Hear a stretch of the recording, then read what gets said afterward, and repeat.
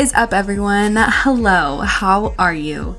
This is Raina Helfgott Waters here, and welcome to my new podcast, my new adventure called It's Not That Serious. I have spent quite a bit of time recently trying to plan my life and really just harping on things that I have no control over, and that has gotten me absolutely nowhere. It's literally just made me want to pull my hair out. So I did something, and I booked a flight to Paris on a whim. Just decided I needed to go on an adventure.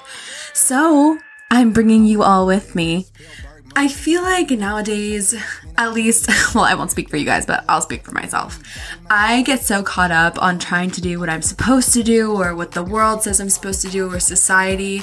And to be honest with you, that's really not gotten me that far. And I'm taking measures into my own hands at this point.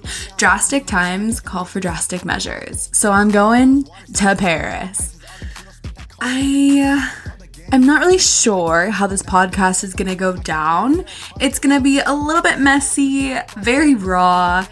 It's kind of going to be a mix of a vlog, but in a podcast, but also maybe a little keeping up with Kardashian vibes, but also like an audio diary, you know? So thank you for coming along on this journey with me. If I have any advice for you guys, it is to strap in because this is going to be a wild ride.